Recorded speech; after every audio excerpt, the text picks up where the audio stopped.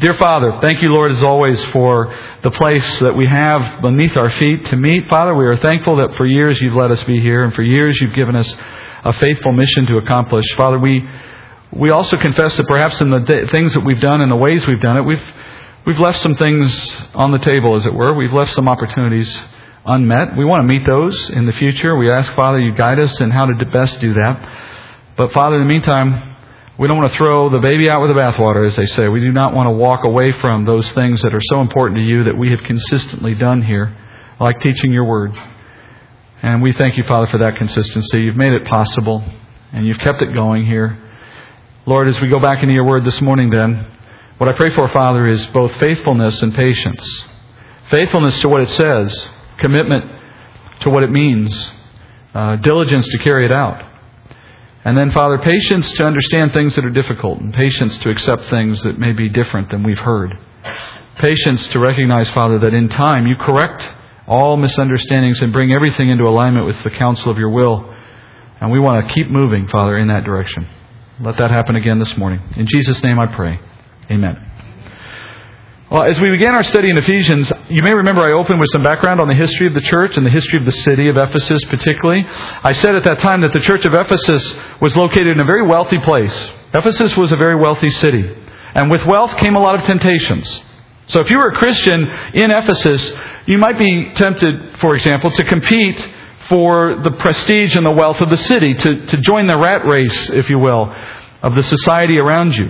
And if you were a church meeting in that place, then the church itself might be tempted to measure its success by the standards that were embraced by the culture. Success of wealth and reach and size or whatever. In short, if you lived in Ephesus and you were a Christian, you faced temptations to live like Ephesus and to think like Ephesus. Over time, those temptations conspired, as it turned out, to lead this church in this city into, quote, leaving their first love, Jesus said in the book of Revelation. We know that they respected the Word of God. Paul tells us this elsewhere. They couldn't tolerate false teachers. Jesus said that as well. And I don't think there's any reason to believe that the church at Ephesus was idle, that they were lazy. They were at work, no doubt. But, according to what Jesus said, they weren't working on the right things. Maybe they drifted away from the mission of serving Christ's name and His purpose because they had better things they could do. Maybe they were too busy doing social works or personal investment of one kind or another in their life, in their business, in their home. Or maybe they just got busy with hobbies. Maybe they got distracted by personal relationships. Who knows, right? There's a million ways we get off track. But as you look at Paul's parting words to this church when he met with the elders on his way to Rome in Acts chapter 20, we read this at once past, but I'm going to read one verse out of that again. This is the last thing we have Paul recorded to say to the church in Ephesus. He says, "In everything I showed you that by working hard in this manner, you must help the weak and remember the words of Jesus Christ that He Himself said, 'It is more blessed to give than to receive.'" So Paul's final words to the church admonish them to seek personal sacrifice over the pursuit of wealth. And I think what Paul had reason to believe about this church is that in the future, they would decide that receiving things for themselves was better than making things available to someone else. And obviously the concern includes money. That's the first thing we think of when we think of to give and to receive. But I think it runs deeper than that. The problem here is one of works also. Jesus said this church would leave its first love. And as I defined that term in the first morning of our teaching of this book, I told you at that time that I think it meant both leaving behind a love for Christ, evidenced in a love of serving Christ. So we know our use of money reflects our heart. The Bible tells us that. Jesus says you can't serve both God and money. But how you spend your time is just as powerful a measure of what you love as is your spending. Because in many ways, friends, your time is actually more valuable than your money. Right? There's always more money. You can always get more money. I mean, if you make it your goal in life to get more money, you can do some things to get more money. There's always that opportunity. But there is a finite amount of time in your life. There is only 86,400 seconds in a day. There are only 365 days in a year. And you only get so many years to live on this earth. And when all of that time is gone, it is gone. So when you're stingy with your time, you're actually being stingy with the most powerful and important resource you have. That's why Paul has gone out of his way, I think, to speak so forcefully in this letter to this church in chapters 1 and 2 about the origins of their faith. That's the conversation we've been on now for some time, that Paul's been on. Paul said that we are in Christ because God did a work to make us alive in Christ.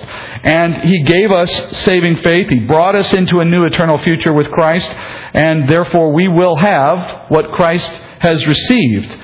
And we learned that all of this was done on our behalf by God's power, not by our own. So that begs the question and actually leads us into the next part of Paul's teaching. And that question is this: what do you owe a God who has saved you and has given you so much by no account of your own and by no effort of your own? What do you owe a God who's done that for you? Do you not owe Him your very life? Is there a limit to what He deserves in response? Paul says this in Romans chapter 12:1. He says, I urge you, brethren, by the mercies of God, to present your bodies a living and holy sacrifice, acceptable to God. And then he adds, and this is your spiritual service of worship. The Lord expects every believer to respond to the grace that you have received in the life you have as a Christian for the glory of God. That's it. Everyone's life takes a different path. I know. Everyone in here has got a different story. All our family lives will be a little different. Our career pursuits will be a little different. Our hobbies, all of the things that define us will be a little different one from another. But friends, as Christians, we all have one thing in common. And that is that we are all called to serve a Lord who has asked us to be His hands and feet in this world. So no matter what else in our lives may be different, and no matter what else you may choose to do on a personal level, you have an expectation out of Scripture to give your life in service to Christ. Whether as a vocation, as I have done, or as a volunteer, as someone who serves Christ in between the other things we do in life. So no matter what else you do in life, that's an expectation. And here's the equation that Scripture gives us. Christ gave His life for us, so now we give our lives to Him. That's the equation. He should remain our first love. He should remain our priority. And that brings us to verse 10 of chapter 2. So Paul, having explained how you came to the salvation you have, which is to say by God alone, now he turns it around and he gives, I guess, the so what of this conversation. Now that you know how you were saved, so what do you do with it? And he says in verse 10, for we are His workmanship, created in Christ Jesus for good works, which God prepared beforehand, so that we would walk in them. And I won't shock too many people to hear this is the only verse we're going to cover today, but there is a lot here. And I'm going to start at the beginning. Now, remember in the preceding two verses, Paul just explained you're saved by His grace. You've received your salvation as a gift. God even manifested that salvation in us through a faith that was also a gift. We did absolutely nothing to bring about our salvation. God is sovereign, we would say, in salvation. He stepped into our lives.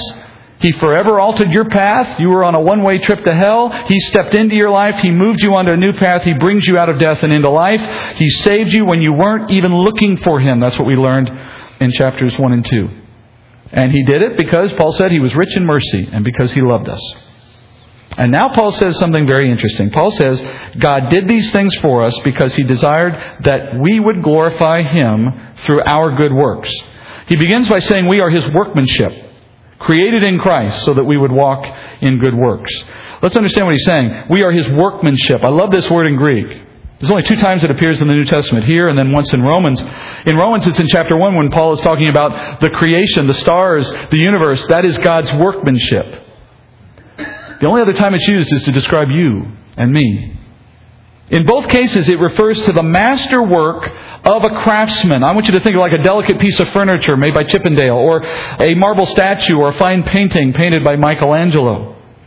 Those things reflect glory upon the one who made them because they testify to the genius and the vision and the artistry of that master craftsman.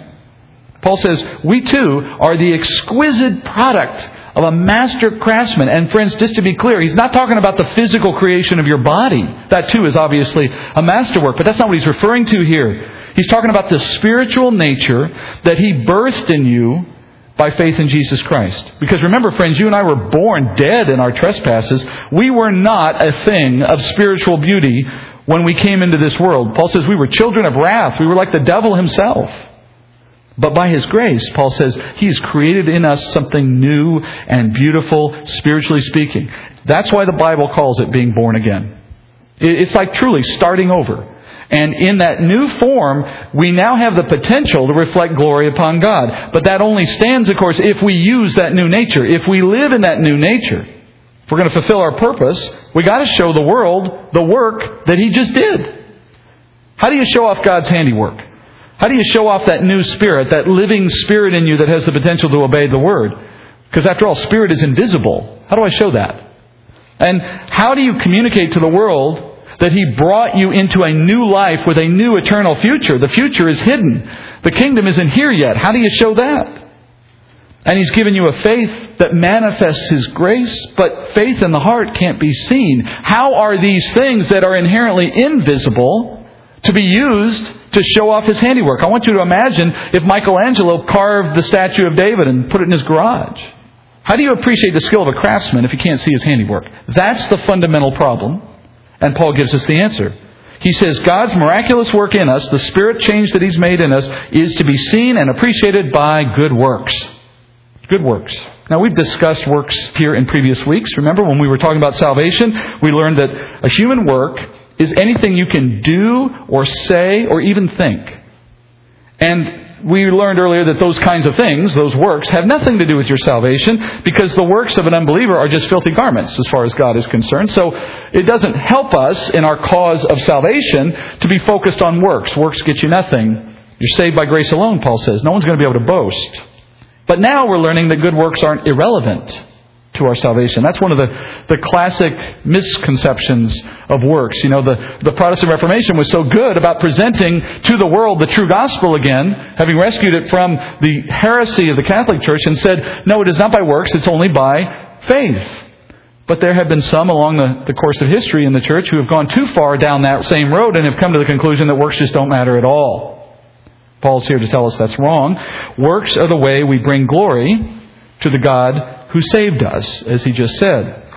And if so, then it stands to reason that the kinds of things that we now think or say or do following our salvation should be different, hear that, different than the things we thought or said or did prior to salvation. Because if we're to bring glory to the Father by showing off the craftsmanship of what He's done internally in the Spirit, then you have to reflect that change by a change in those works. Right? So at this point, you may be tempted to think, well, okay, fine, let's just get busy. Let's just start doing something. Let's just do works. Let's get going. Everybody just go out and do a work. And we're somehow fulfilling the purpose of Scripture if we do that. Let's just start acting differently. Let's just talk differently. Let's adopt Christian lingo. Let's go to church more often. That's sometimes where our brain goes when we hear this thought from Scripture that you have to do good works now because you want to glorify God. Well, not so fast, friends. Because acting like Christians is not doing good works. At best, it's pretending. At worst, it's hypocrisy, and it's the farthest thing from good works that you can imagine. It's, in a way, the equivalent of trying to earn your salvation, only now it's sanctification. The Lord said you can't earn salvation because your works don't please Him apart from faith. Likewise, you cannot bring Him glory by trying to work your own works of sanctification. It's still your own plan again, and God's not going to be glorified by someone's own thinking or planning. God brings us the faith that saves us, and, Paul says, He brings us the works that please Him. Paul says the good works that we do to bring God glory are works that he says were prepared beforehand by God so that we might walk in them. Now, throughout this book, we've been confronted, and I would acknowledge maybe challenged, for some of us certainly, by the concept of the sovereignty of God. Because after all, in just what we've studied so far, we've learned that God predestined us to salvation. And that beyond that, he says we were chosen in Christ Jesus to receive what we have. And that even our faith is not of ourselves. And that revelation, I would imagine, makes us uncomfortable.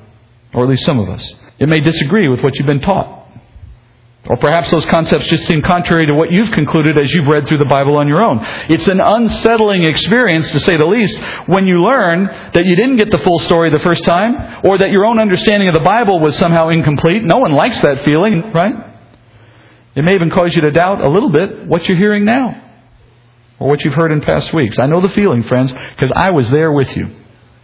I was once there. And I compare the experience of how I came to appreciate the sovereignty of God as the Bible reveals it. I compare that to someone standing inside a circle drawn in the dirt. I want you to imagine like a playground. You took a stick and you just drew a circle around your body on the ground.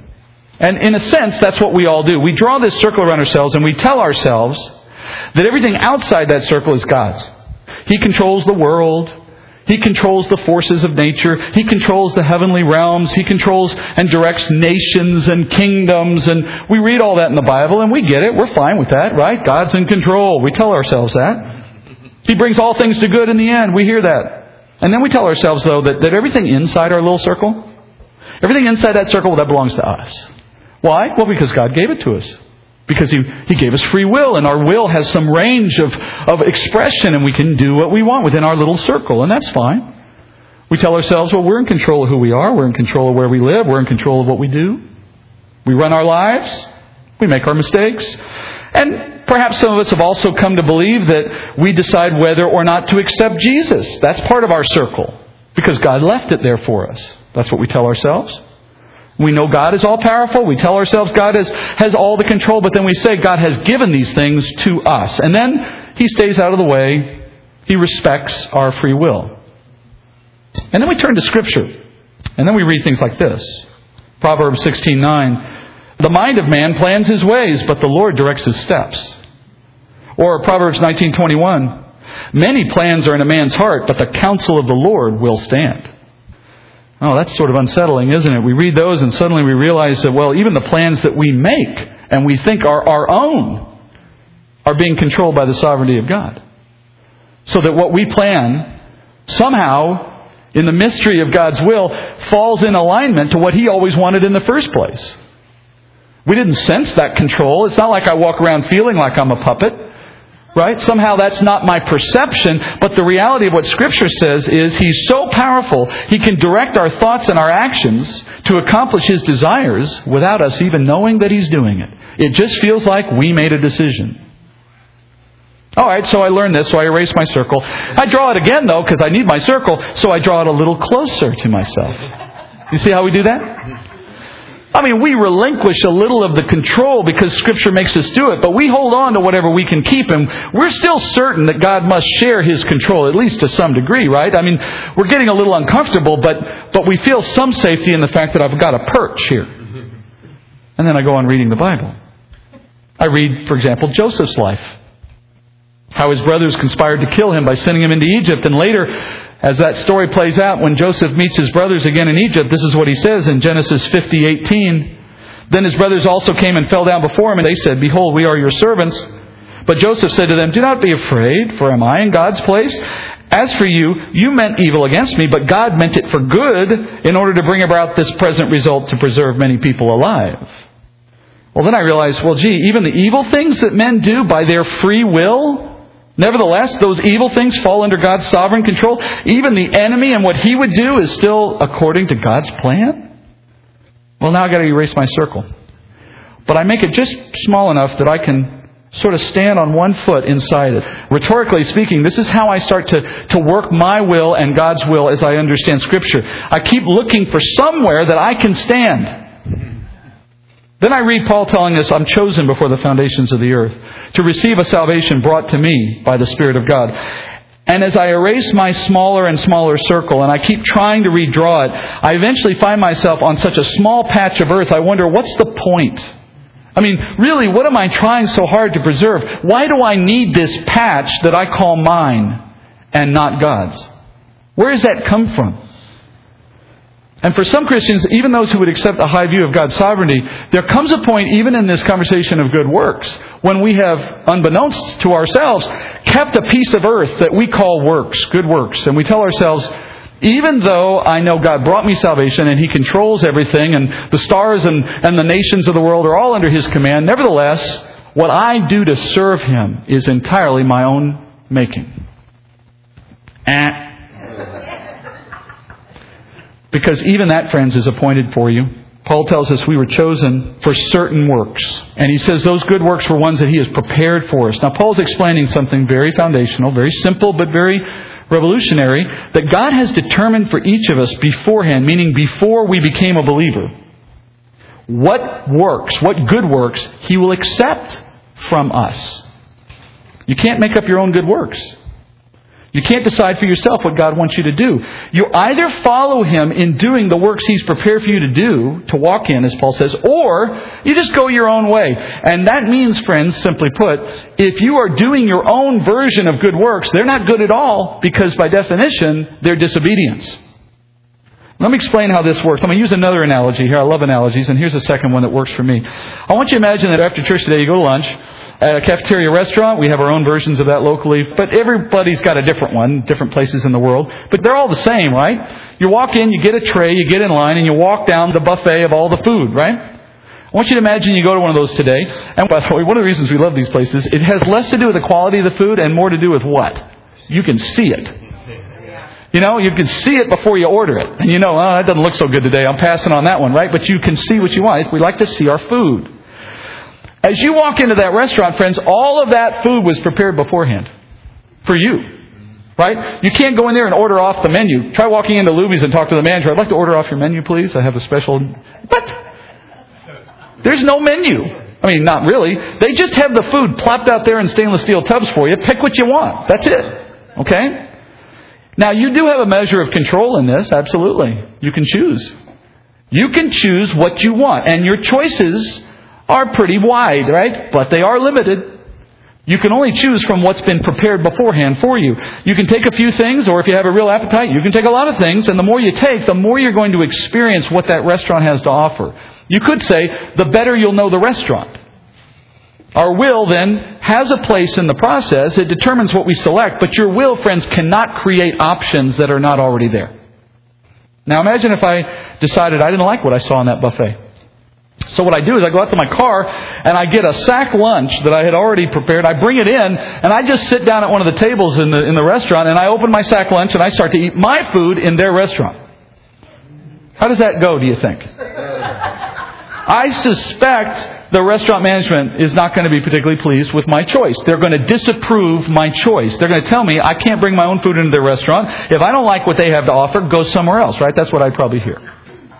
I think that analogy accurately reflects what Paul means here when he says we were created in Christ to accomplish good works that God has prepared beforehand for us.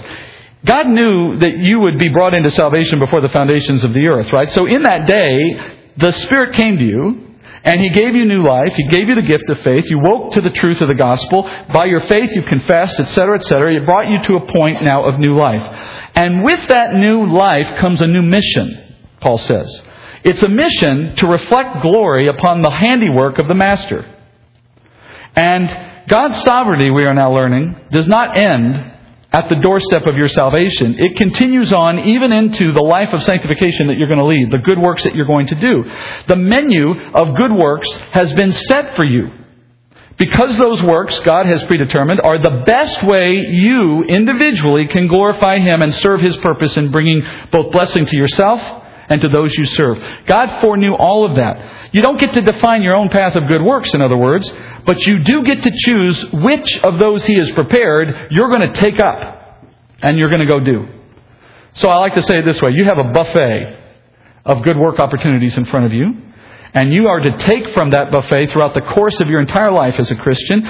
Your ticket to the buffet was your faith. You know, no one gets in line without faith. But faith now has given you the opportunity to serve Him in ways He has predetermined. So I want you to imagine as you look at this buffet of good works, there's stainless steel bins full of prayer and service and teaching and counsel and financial giving and all manner of things that one might do in service to Christ to the glory of His name for the benefit of the people of God and to the world.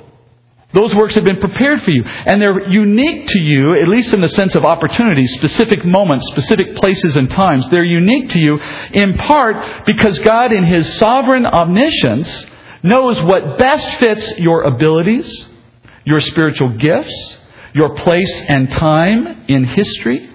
And I might add, and this is probably the most important one, He knows what kinds of spiritual opportunities, what kinds of good works will best suit the purpose of sanctifying you, of taking you out of your comfort zone, of moving you out of a place in which sin is an ever-present part of your life and you take it for granted, and moving you to some place where you can't tolerate it anymore because it's been shown to you in a new and better way, some way that causes you to acknowledge, I need to be a better person. I was using some examples in the Sunday school class this morning when we were talking about a similar topic in Romans. And I mentioned that in my case, when I was young in my walks, I still had this problem I had come into faith with of sometimes using some bad language. And I'm sure I'm the only one in here that's ever done that. You can look at me with shame, I know.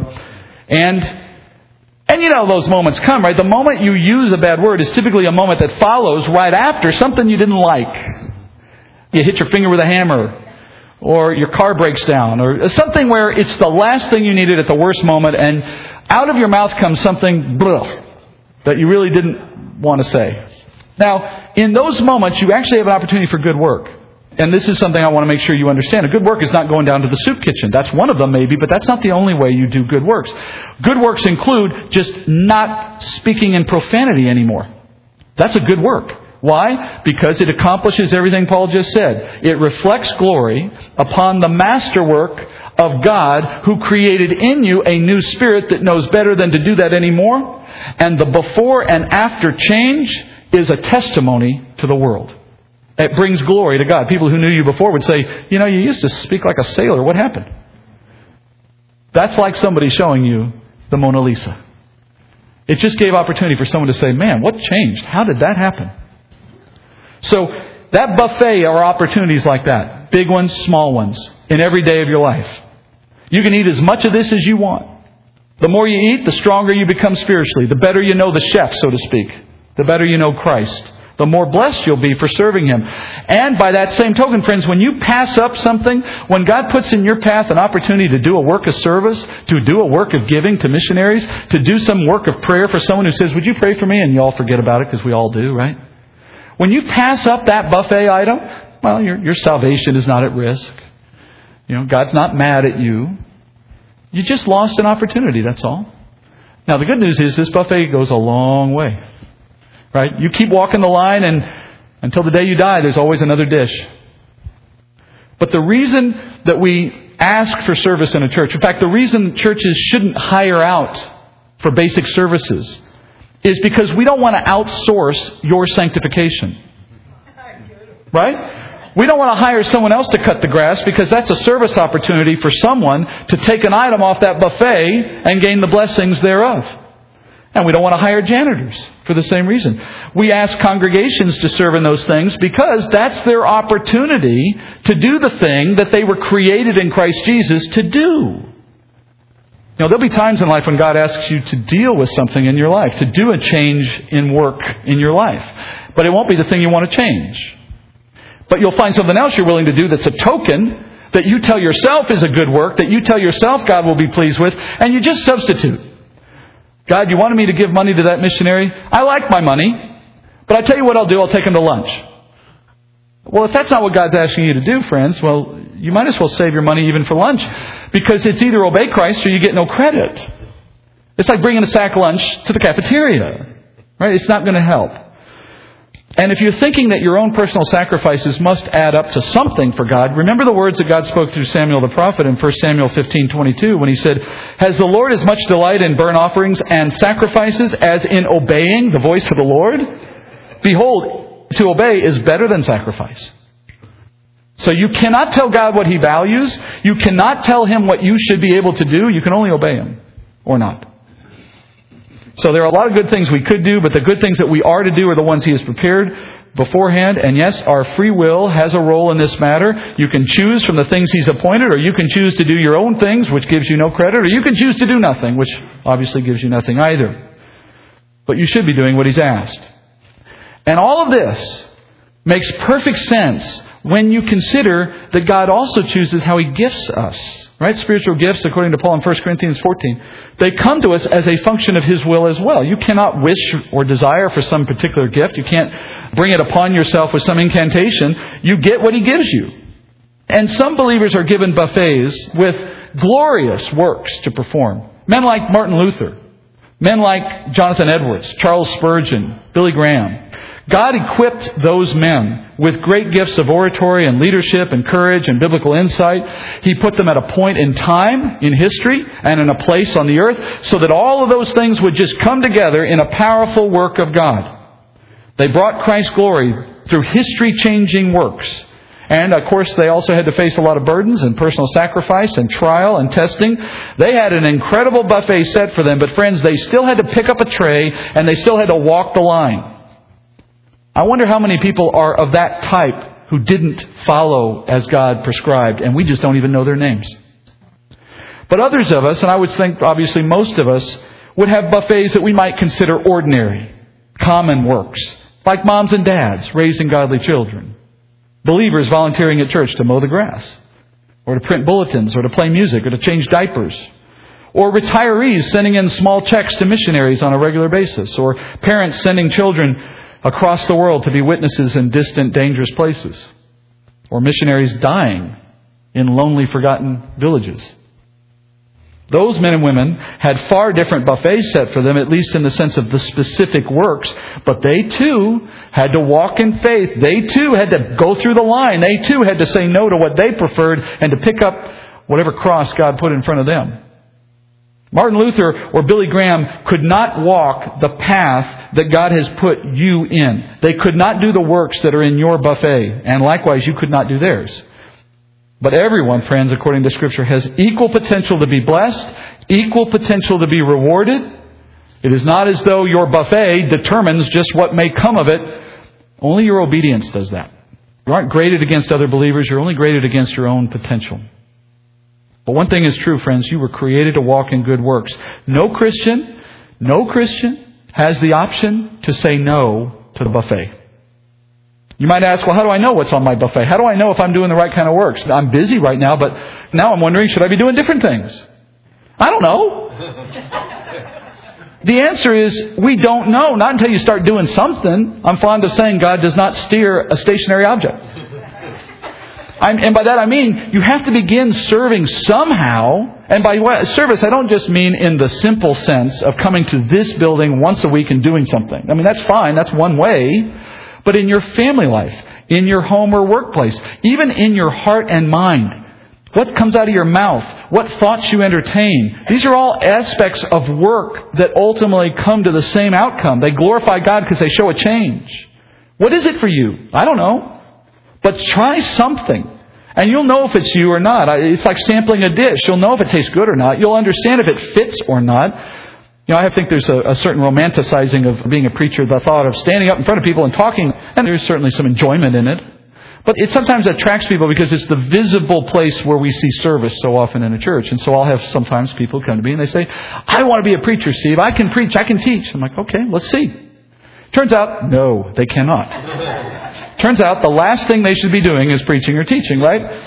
And when someone comes to that, to help them move past that, you just have to redirect that energy and say, look, friend, you may have a desire for something that's not on your buffet. Let's not waste time with that because it'll be of no good to anyone. It'll never work out. It'll never bless God. It'll never come to pass. If you can redirect that energy to where God has you, not only will it be a blessing to you, but you'll enjoy it. It will resonate because it'll match your gifting with opportunity and God's will, and it'll just feel right. And you'll never have a second doubt about it. So friends, try something. Make changes in your life. Seek for His will. Pray about it. Wait for Him to reveal it. Look at what the results are. If it bears fruit, keep going. One thing I know I'm not supposed to do is take care of small children. I've tried it. It's not my gift. I love little kids. I just don't want to take care of them. Is that okay? Can I say that publicly? So you will come to know the general direction you should go when you see your gift intersecting with opportunity resulting in fruit. That's a good way of knowing when you're in the right place. It may change. Seasons in life may dictate a change in where we work. These things are not static. But most of all, friends, the fruit that you're seeking above any else is your own sanctification. Your first love with Christ needs to grow. You need to see in you a desire to serve growing, a desire to know Him more, to see yourself becoming more like Him. If those things are not evident in the work you're doing, may I submit to you, you're just busy. You're not actually doing good works. If you don't find your passions in life changing, your desire for sin reducing, at least in some sense, at least over some period of time, then go back to square one and redirect your time. And then as you serve the Lord, do you notice in your heart a joy both in yourself and in the response of those you serve?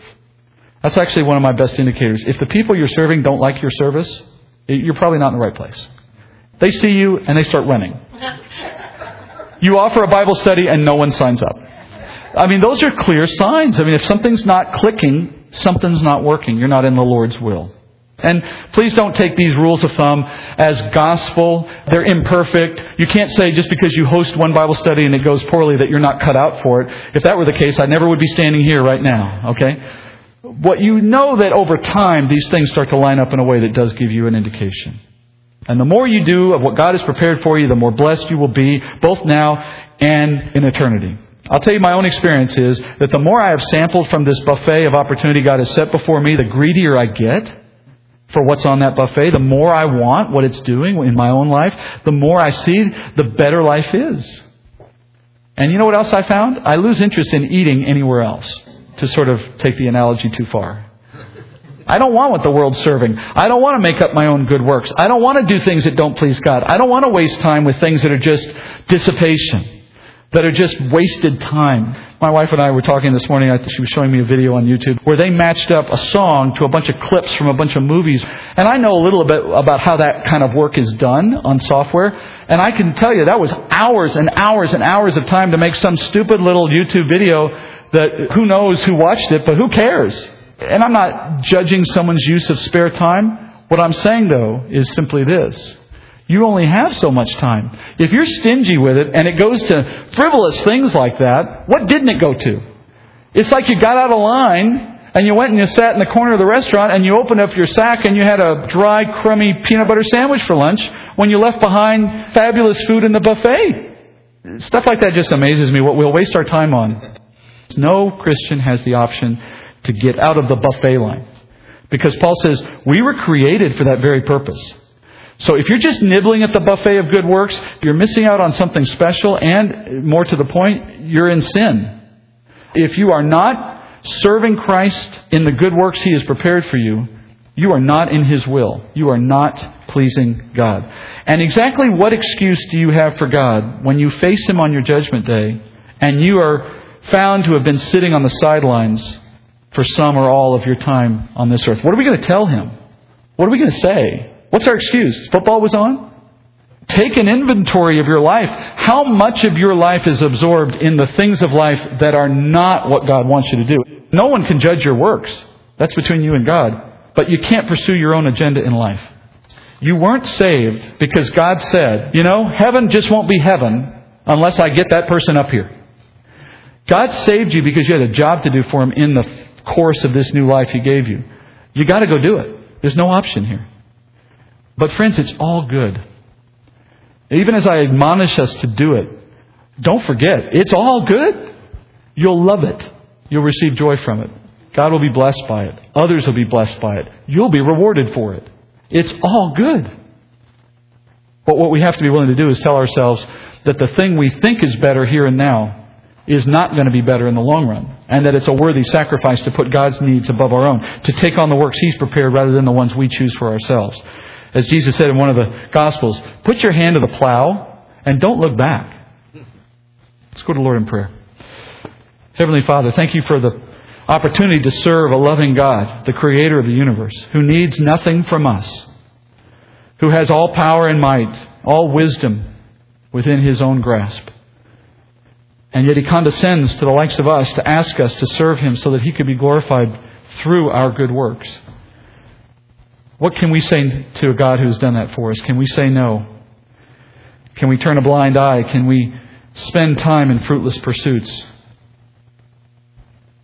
I ask, Father, that each of us in our own walk would be encouraged. Encouraged to know that there is, in fact, a recipe for us that You have presented to each of us. A life of works to be done in Your name. It's an exciting opportunity, Father. It's a life that is incomparable to any we could create for ourselves. Give us a hope, Father, and a desire to find it and to do it and to please You through it. Help us as a church, Father, encourage one another as long as today is called today to do that same thing. We pray this in full confidence, Father, that by your Spirit you will lead us. And we pray it in the name of Christ who has saved us. Amen.